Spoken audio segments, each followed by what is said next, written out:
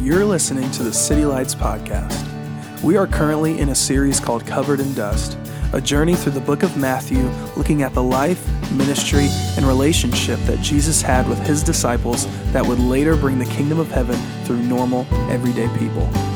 Thanks for joining us. If you guys have your Bibles, I would love for you to open up to Matthew chapter 16. We're going to continue in our series that's called Covered in Dust. And this chapter that I'm going to read is in the middle of our newest segment. The segment that we're going to look at from now until the end of kind of June is between Matthew chapter 14 and Matthew chapter 20. And we're going to start today in Matthew 16 to gather our theme. But the question that we'll look at for the theme between Matthew 14 and chapter 20 is on the screen. The Matthew 14 through 20 journal looks like this. It says, Jesus, where am I losing my life by trying to save it? In Matthew chapter 16 at the very end, we'll land on this passage, famous passage in Scripture where Jesus says, if you want to save your life, you're going to need to lose it. Jesus is going to use some wordplay here, some things that we wouldn't expect out of the meanings of some of these words, and he's going to redefine these words in light of the kingdom of God, and he's going to say that if you want to save your life, you're going to need to lose it. So the journal becomes, Jesus, where am I losing my life so that I can save it? And where am I finding my life through losing it? And so, Jesus, we just come to you once more as we go to your scriptures. This has every solution that we need. Any question we have finds its place in these scriptures. Any unrest or unpeace or lack of joy, it's all found its sufficiency in these scriptures, in these pages. And so we thank you that we know where to go. And so we go there when we need it, when we think we need it, and also even in the times of self-sufficiency when we don't think we need it, we go to it to learn that we need it. And we need your word this morning. We need your bread of life, and we thank you for your scriptures in Jesus' name. Amen. It was a couple years ago, if you'd been on the internet at all, you'd have to be hiding under a rock not to see these memes that were called like what I think I do versus what the public thinks that I do for any given profession. Does anybody remember these memes for doctors and lawyers and teachers and police officers that really highlighted the fact that what we think from television and conventional wisdom about certain professions is nowhere near close to what would happen if you actually went to do and work in that profession? The first one I had, I think, was the teacher profession, or we'll start with the lawyer profession since Stephen Lewis was up here a moment ago. There's certain prejudices, there's certain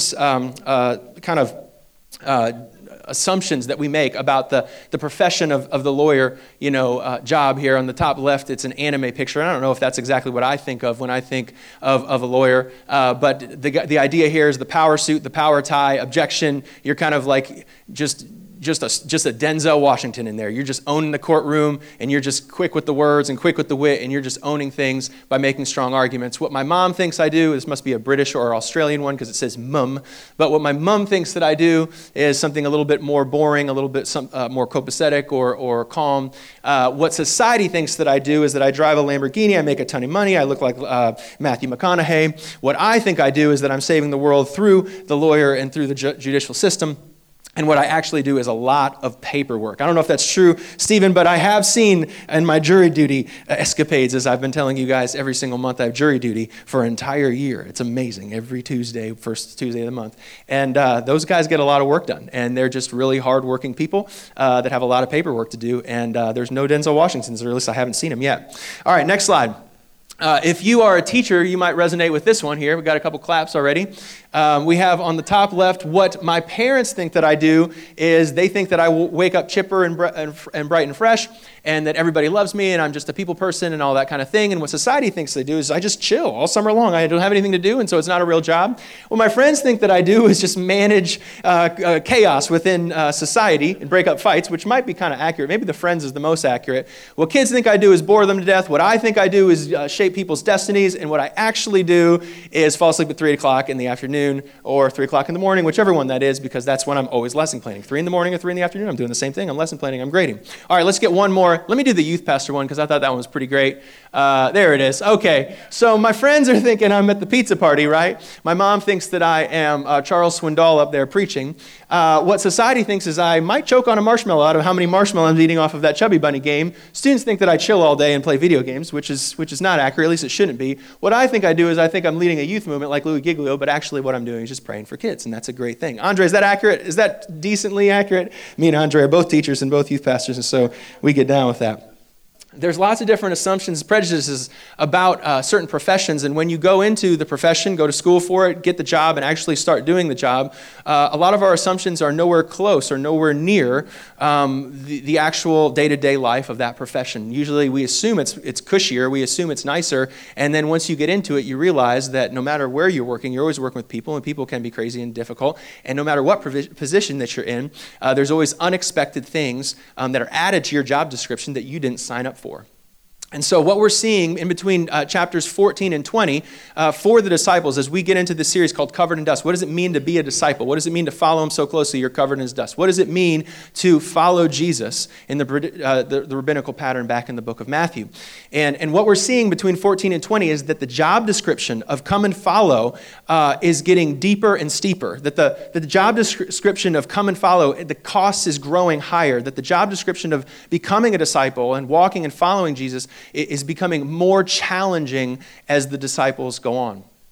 And so the relationship, as Jesus draws the disciples in closer to him, as they know him more, as they listen to him talk and look at the scriptures and redefine the kingdom of God in their midst, so it is that not just their thoughts and their theology is being challenged, but their very heart and their person, who they are, their identity, as Sharon was talking about earlier, is being challenged. That their relationship is growing, but so is their responsibility that's growing. And so if we just briefly look at 14 as we head into 16 in just a moment, what you have in chapters 14 and 15 are some of the most jaw-dropping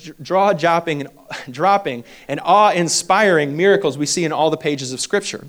You have in the beginning of 14 the feeding of 5,000 people, which, as you guys have probably heard before in the history books, that they're only counting the men, which probably meant there was a 1-to-5 ratio. They could have been feeding thousands of people by multiplying bread and fish. They had 12 baskets full of food that was left over after the fact.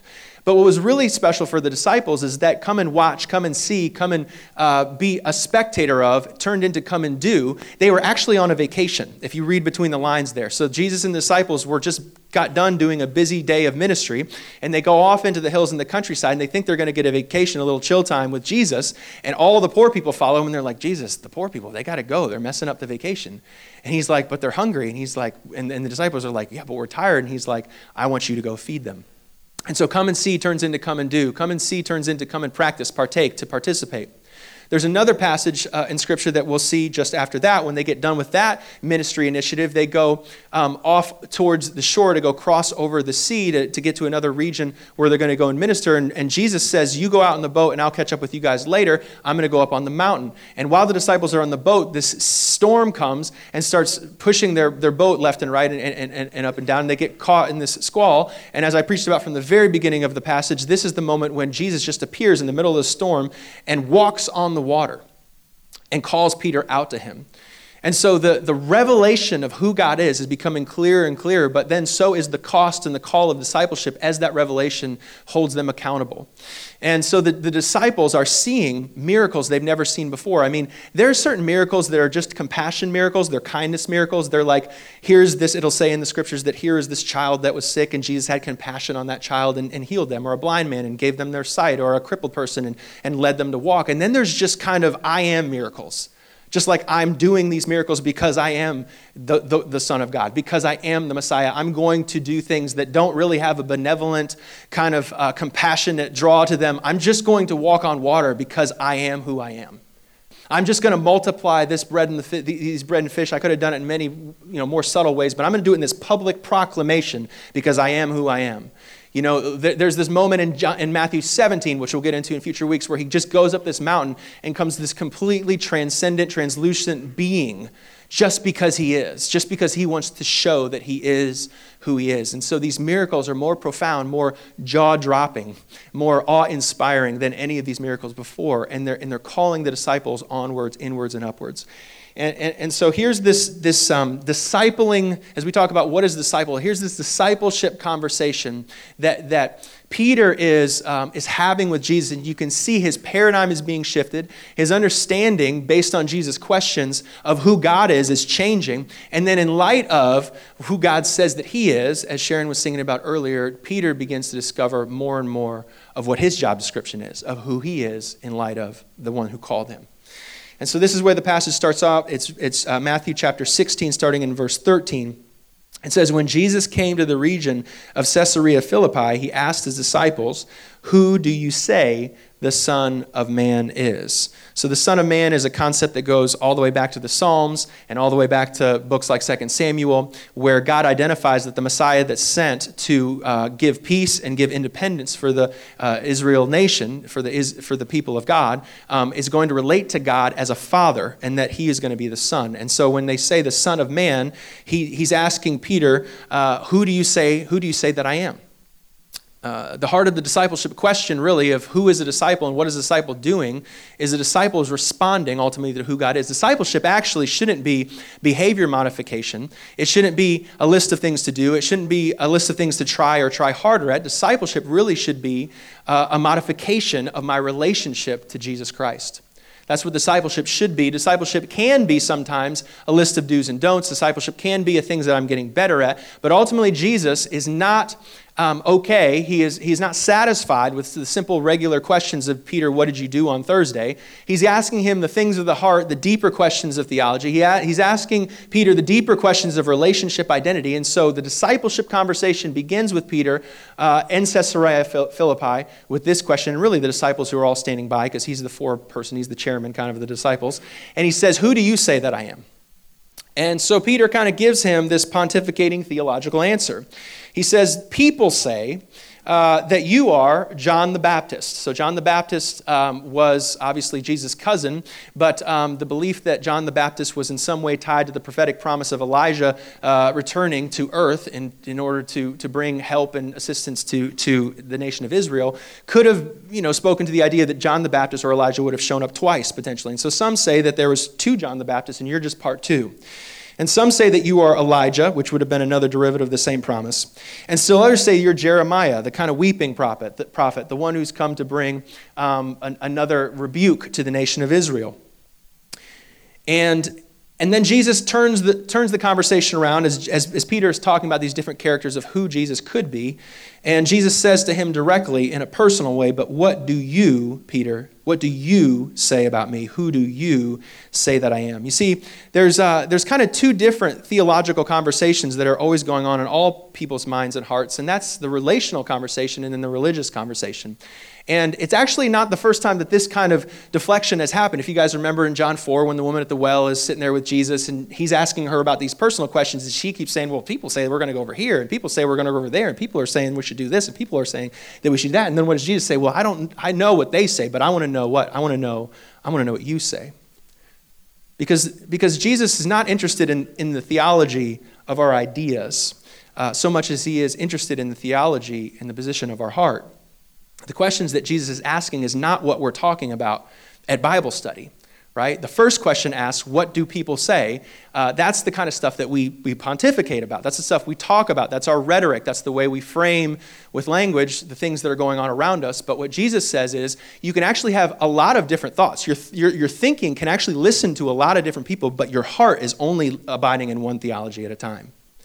And I don't want to know what they say. I don't want to know what the different topics of conversation are around the water cooler or at the well. I want to know what's in your heart. And there's only one message that can sit in the seat of your heart. Who do you say that I am? And so this is where the conversation moves really from the Bible study into the calendar and the bank account that preachers will sometimes talk about. It'll move into, I was thinking about it this morning.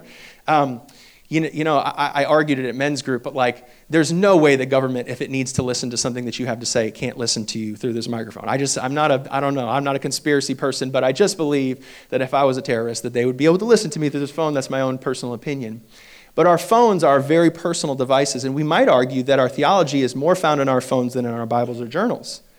Because our phones are where we see the conversations of day-to-day life. Our phones are where we see the bank account. Our phones are where the calendar is set. Our phones is where the text messaging are. And so maybe the question is not, what's the theology of your head? It's the question, what is the theology in your phone? Or what is the theology in your heart?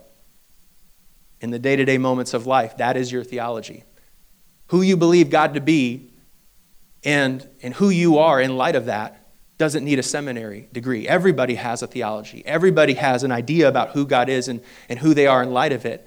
And we are constantly preaching about theology, not in our Bible studies, but with our actions, with our priorities, with our day-to-day life. And so maybe one of the questions we could look at even earlier in this passage ongoing is what does my life say about my theology? What is my heart telling me? If I were to hand you my phone and you were to go through the pictures in my photo album and see the things that I value and take pictures of and remember, what is the theology that comes out of my photo stream? What is the theology that comes out of who I follow and who I like? What is the theology of my calendar? What is the theology of the way that I text people or text them back or call them or whatever it may be? What is the theology of my life, not as the theology of my rhetoric? Challenging questions for Peter. So Peter answers the question. He says, "You're the Messiah. You're the Son of the living God." And Jesus stops the press. I mean, it's an anchor moment in all of Scripture. There's people that are waiting outside. They want to kill him. Not only do they not think he's God, they think he is of Satan. They think he's of Beelzebub. And here's a guy that's off on a vacation with Jesus, and he can actually look at this man before he dies and resurrects and says, "I got my money on you. I think that you're the Messiah." Now, it's important that he's not he's not God. Peter doesn't see Jesus as God. Peter sees Jesus as the Messiah, the rescuer, the one who comes to deliver Israel, the one who's coming to rescue the Jewish people from Rome, from Roman oppression, or Babylonians or Assyrians, or whoever it is that's owning Israel at that moment, and to establish shalom in their city once and for all. This is the Messiah that Peter is thinking he is looking at, and he proclaims to Jesus, "That is who you are. You're the Messiah, the one who's been promised." And look at Jesus calls Peter by his government name. Simon, son of Jonah, like it's a graduation. It's an important moment. It's the first time he's going to be recognized by the disciples. We assume that Peter's the spokesperson and the rest of the 12 believe, like him, that he is the Messiah. And this is an unlock moment. We're going to see certain things change because of verse 16. Because of the things that came out of Peter's mouth, reality is going to change for Peter and really for the rest of the world because of what Peter says. This is how the conversation ensues. He says, "This revelation," not this information, but this revelation to you didn't come to you by flesh and blood, but by the Father in heaven. And I tell you, Peter, that on this rock, Peter, I will build my church, and the gates of Hades will not overcome it. On this rock, Peter's name actually means Petra. That's his name in the Greek, and it actually means stone. It's a small stone. So when Jesus says on this rock, he's not actually referring to Peter. He's referring to Peter's faith. He's referring to the word that just came out of Peter's mouth. He's going, "Peter, I couldn't build anything on you. You're crazy. You're going to deny me 3 times. But what I can build on is your faith. You're a small rock with a big faith, and I'm going to build my church on your faith." My ecclesia. Matthew's known as one of the ecclesia, is known as the ecclesia gospel. It's the only one that talks about the church. It talked about it once before when it said that his family was gathered in a small house and drawn near to him, and he called them his children, his sons, his daughters, his brothers and sisters, his mothers. That was the ecclesia, and he's gone, that faith, that revelation is going to be where I put the foundations of my church upon. It's that revelation, not that information. Did you know there's a difference between information and revelation? It speaks back to the idea I was talking about head and heart, but you can have 10 people and say, "Who is Jesus Christ?" And they might say, "Savior of the world, Messiah." Matter of fact, I think it's 80% of Americans, if you poll them, "Are you a Christian? Is Jesus Christ the Son of God?" And many of them will say yes. But Jesus isn't asking those questions, is he? He's not asking what you would check off on the box. He's asking about your heart. He's asking about your phone. He's asking about your day-to-day. He's not asking for information. He's asking for revelation. How do we know that? Because when Peter speaks it out, he says, "Oh, you said it differently." Like a lot of the other, I think it was Nathaniel or one of the disciples was like, "Man, you knew me under the tree before I was even here. You must be the Son of God." And Jesus is like, "Well, come and find out." Well, that was a different assumption. This is a strong, asserted, unemotional, "You are the Messiah. I've decided it in my heart. The throne of my heart can only seat one, and I've decided that you're the one that sits on it. You are the Messiah." And he says that revelation, that's not from a class. There's 10 people, if I interviewed them, they'd all say that Jesus is Lord, but something about you is different because you've received a revelation. And this is what we need to ask for in our discipling journeys, in our lives, is not just for information, but God, would you open up my heart that I would see you, the eyes of my heart would see you and catch a revelation of who you are, because revelation is where Jesus is building his church. So the graduation happens, the induction ceremony. You have entered the kingdom of heaven, and not only that, I'm going to give you the keys of the kingdom of heaven. So here's the promotion. Verse 19, "I will give you the keys of the kingdom of heaven, and whatever you bind on earth will be bound in heaven, and whatever you loose on earth will be loosed in heaven. It's one of these things where if you took it without a sense of accountability, then the disciples would think that they could just go around and call things as they are and just do whatever it is that they want to do, and Jesus would just sort of back them up. But the reality is, of course, is that in heaven, under authority, that Peter and his disciples are now being accountable, and they are being empowered to go walk out what God wants when he wants it for the reasons that he wants it to happen. And Peter is accountable, responsible, empowered, as well as the disciples, because of the revelation, not the information, to go and be ambassadors of the kingdom of heaven. And he says, then he orders disciples not to tell anyone he is the Messiah. So you got to love Jesus because he sees who somebody is before he stumbles over who they're not. And he calls Peter out for all of his failures, future failures and past failures, and gives him a measure of prominence and stature that no man or woman has ever received up until this point. And that is that he is going to be his faith is going to be the rock on which the church is built. But you know, based on the verses that we're going to read next, that Peter only half gets it. He says there's some revelation that you got from the Father, but when we get to the end of this passage, he's also going to show Peter that there's revelation that he's received from his culture, that are from the thoughts of man, not from the thoughts of God. And so he speaks to Peter and calls him up and he promotes them. But we know that he only half gets it, because just as much as Jesus has kind of been doing these jaw-dropping miracles throughout the passage from 14 to 20, that the conversation of the disciples as they're promoted into some of this greatness, and that is the segment that we're in right now, following Jesus from greatness to least. We've done following Jesus from the inside out and outside in, and from blindness to belief. And the name of this whole portion, I believe, the theme that ties it, is from greatest to least. And one of the fun things or funny things that happens throughout these passages is the disciples start to talk about their name in the press, their name in the lights, their name in the stars. They talk about this greatness that Jesus is imposing, and they're talking about how they're going to be caught up, swept up, and connected to this greatness. They're going to be elevated as Jesus is elevated. They're become great as Jesus is great. And so the questions that they start asking each other as they race each other from one place to another, this disciple was faster than that disciple, and this one is better looking than that disciple, or whatever it may be, they're asking themselves the question, what does it mean to be great, and how do I become the greatest? They took Jesus' sermon and they're like, I want to apply that part of the sermon to my life. How can I be great? And Jesus is saying, actually, I don't mind you wanting to be great. I want you to be great. I called you to be great, but great's going to mean something different. And so even the mothers, you know how we have helicopter parents, that the mothers just keep following the kids around and helping make sure that the kids get everything that they deserve and even more. And so the helicopter mom, the sons of Zebedee come up and they're like, hey, Jesus, when you go and capture your throne and go vindicate us against the Romans, when you go sit on your throne, can you put a plaque of my two sons' name to your left and your right? And Jesus is like, what are you talking about? No, I'm not going to do that. That's crazy talk. But they believe that there is going to be a throne. There's going to be a literal physical gold throne. I mean, they're thinking about Macklemore outfits and Dumb and Dumber Lamborghinis. They're thinking they're ready to move to the top, onwards and upwards, the path of least resistance. They're ready to move up and be elevated into this greatness that Jesus is inaugurating into the Jewish story.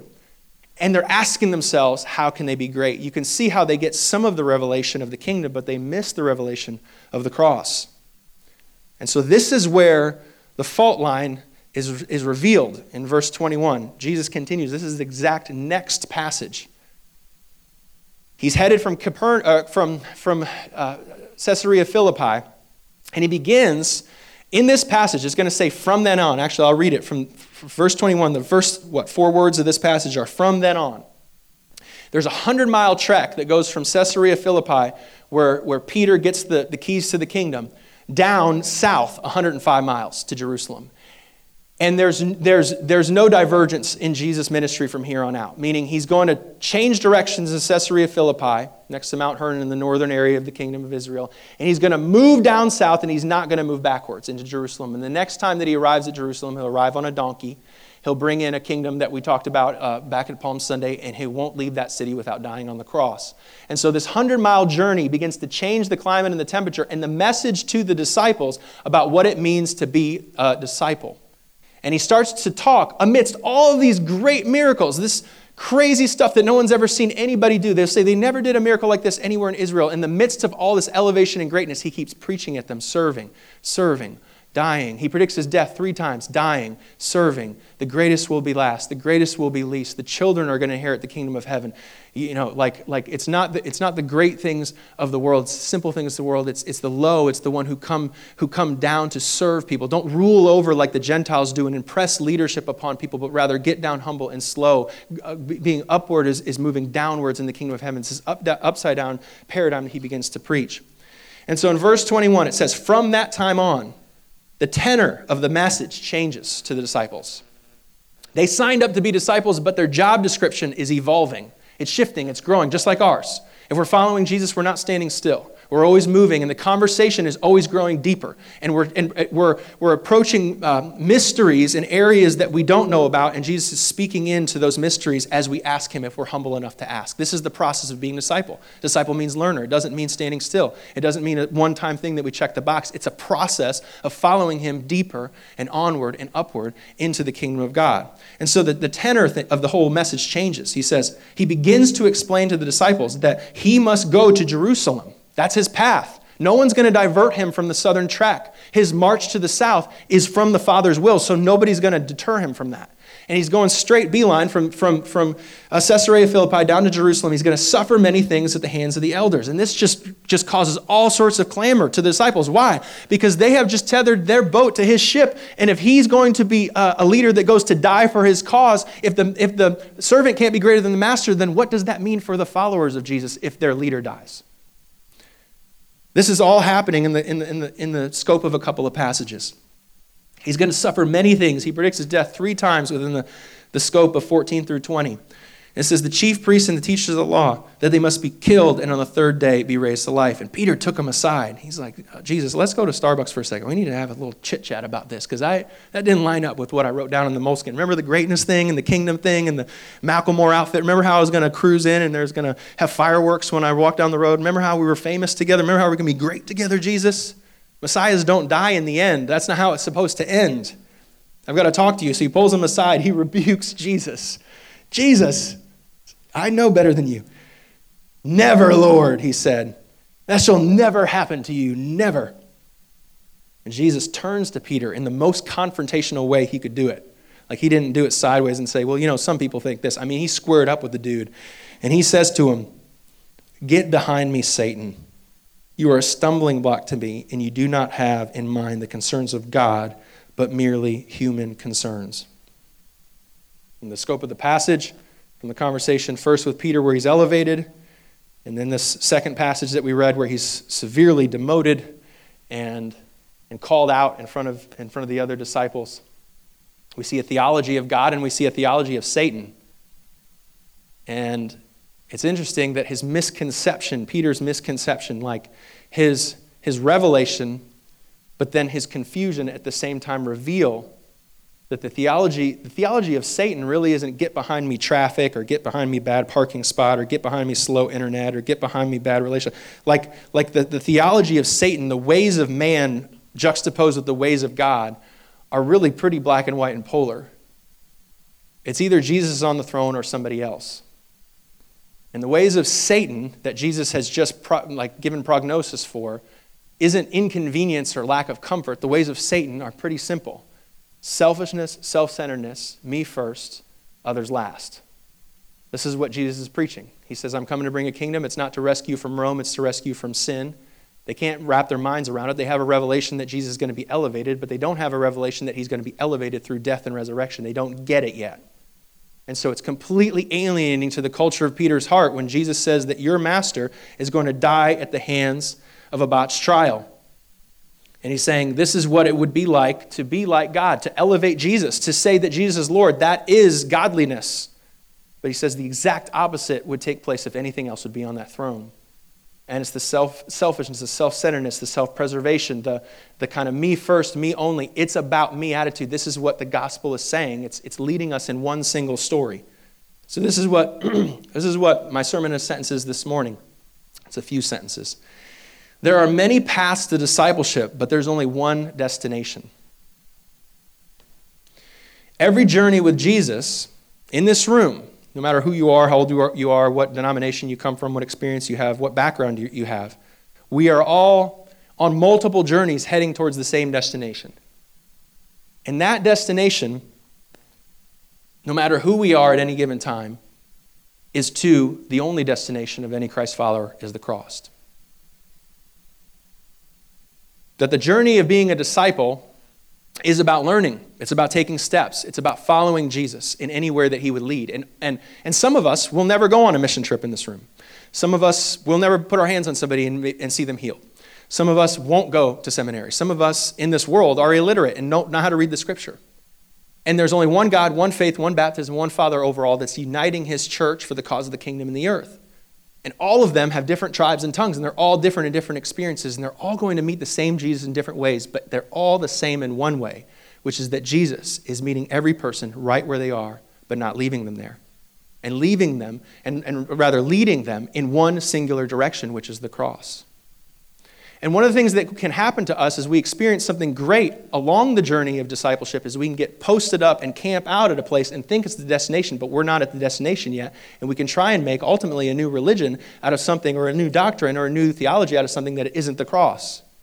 And so as awesome as feeding the poor would be as a part of a ministry, there is easy ways to get entrapped in that culture of benevolence and feeding the poor and mistake that that is the only explicit way to preach the gospel, but it's not.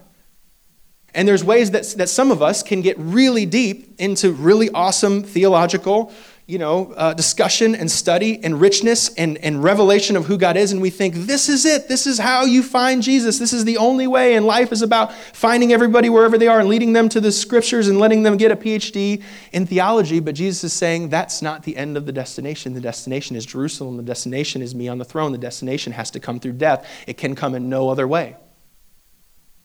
We have experiences in worship and soaking in the Holy Spirit, and we think this is where people need to be. This is the only way.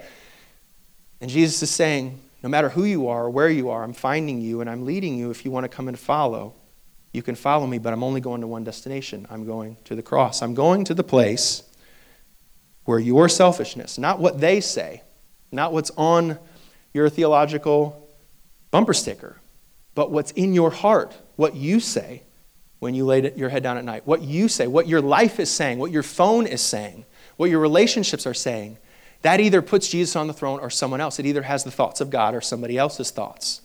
And what he wants to know from you and from me is that, are you coming to the cross or are you headed somewhere else?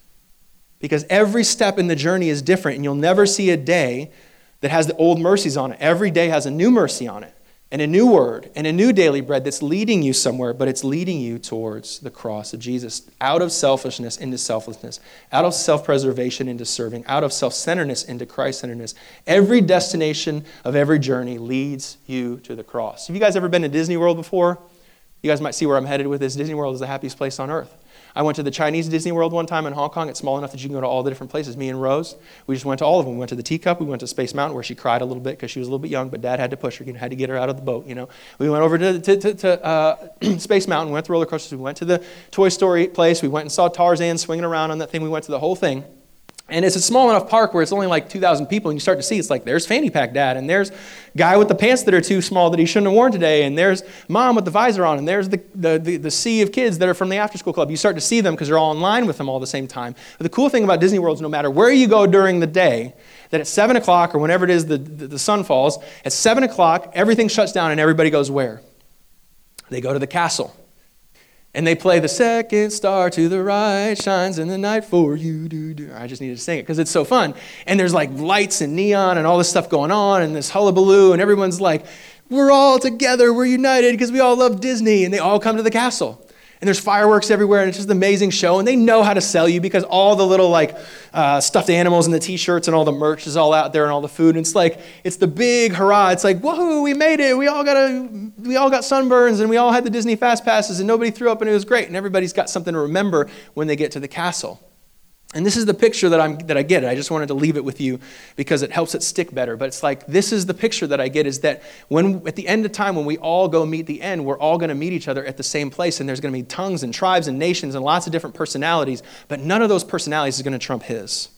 And at the end of the day, there's only one destination we're leading towards, and that is the destination of the cross. It's the place where where my flesh, where what I want, me first, my background over yours, my thing over your thing, where it just gives way.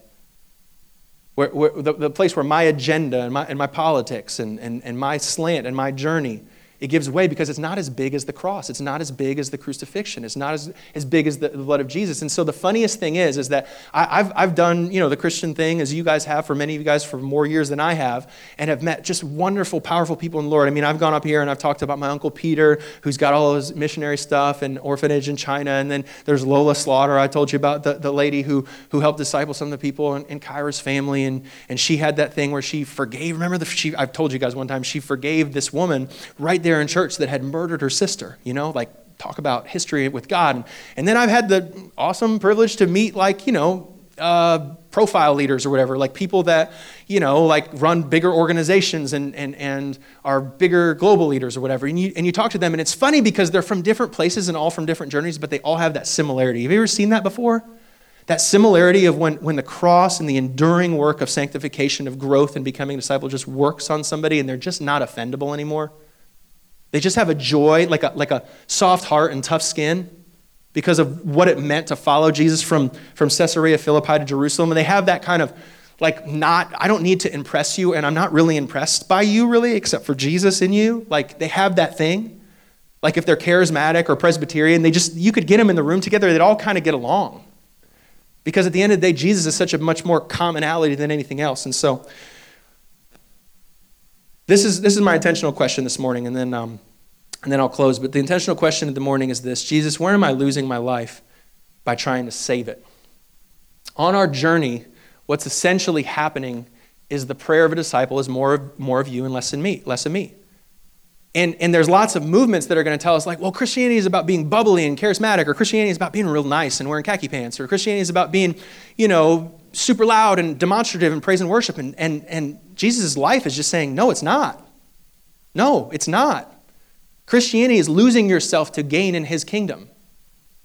Christianity can be practiced in any denomination. Christianity, as long as it's ascribing to the death, burial, and resurrection of Jesus Christ, Christianity is the gospel. Christianity is me giving way of me first and going into Christ-centeredness. That's the only destination there is. Wherever we are, we know we're in that moment and there's not a need to rush ahead, but it's good to know where he's leading us. At the end of the day, he's not leading us into tongues and prophecy. He's not leading us into Calvinism. He's not leading us into church management and structure and branding. No, he's using all of those things to lead to the cross. And we can't get the destination confused with the journey. The journey is leading us to one central place, and that's the cross alone, the place where I'm giving myself up for him and his glory, the place where I'm dead to myself, the place in Ezekiel where the prophet Ezekiel walks into the water, where the water goes up to his neck and to his head, where it's filled and being filled with the Holy Spirit. When you look at you or at me, when I'm followed Jesus down to Jerusalem, you just don't see me anymore. And Oliver tries to save Oliver. He tries to save Oliver's personality and Oliver's possessions and comes up with theologies to defend that.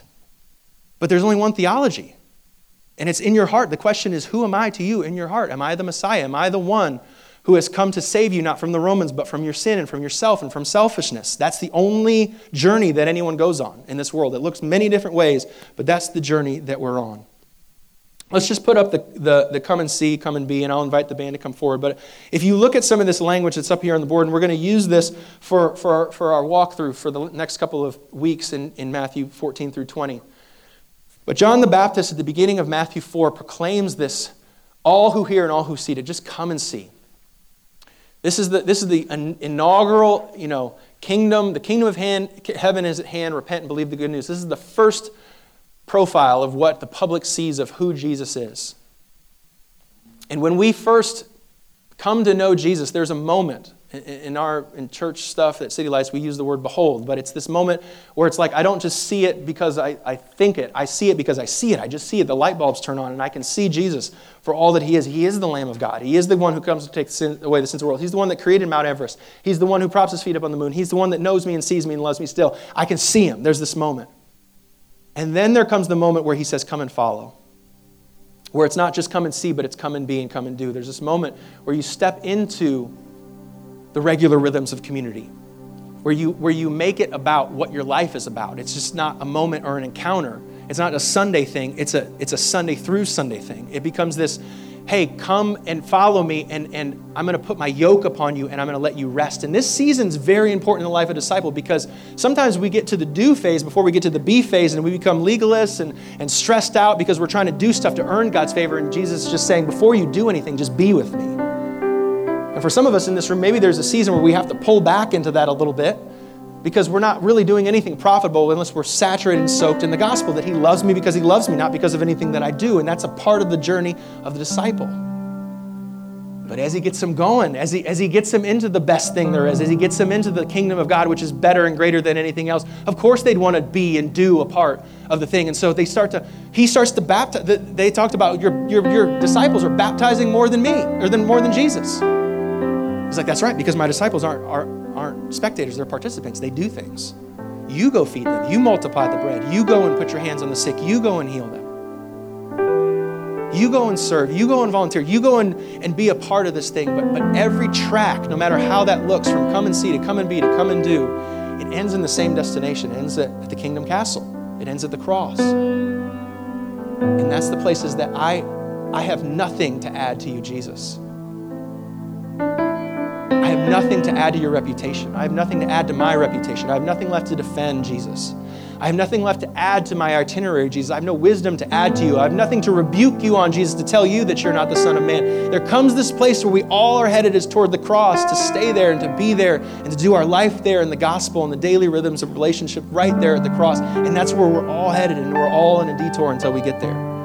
And so this is the call. Where are you at? Are you coming to see? Are you coming to be? Are you coming to do? Are you coming to die? This is the only destination. He's letting you know from ahead. He's not a spectator sport. He's not here to advertise, to do consumerism. He's coming to be disciple makers that make disciples, that lay down their life so they start to look like Christ's life. Are you engaged in the process of following Jesus? Are you following him? Are you taking steps? Are you standing still? Let's stand up for a gospel moment as we close in worship this morning. Our gospel moment is the thing that gives us power. Well, not the moment, but the gospel itself. We define it every morning to remind ourselves that following Jesus only happens because the Father gives us revelation for it. The Father touches us on the shoulder. The Father cares for us and carries us. And this is what he's doing in the world. We call it the gospel. It's a beautiful word that we can help to give framework for everything that God's doing in the world. But the gospel is what leads us down to Jerusalem. It's the good news that Jesus came to bring us from spiritual death into spiritual life through his cross.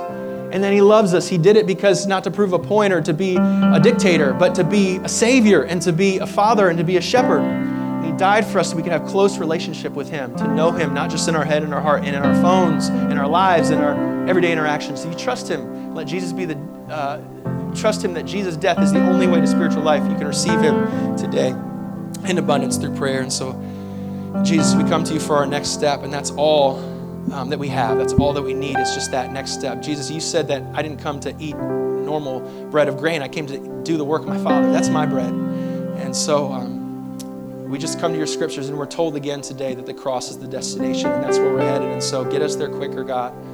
Get things out of our heart that needs to get out of our heart. You're the only one who knows that we can have revelations of God and mixed cultural revelation in our heart. And God, so just displace the culture for your kingdom.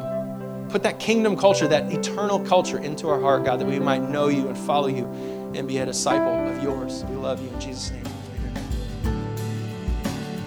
Amen. We at City Lights are so grateful to have worshiped with you today. We are a church that exists to be followers of Jesus, who are devoted to building family, blessing neighborhoods, and bringing good news to the nations. For more information on our church, visit our website at www.citylights.cc and give us a follow on Instagram or Facebook. We hope you can join us again soon.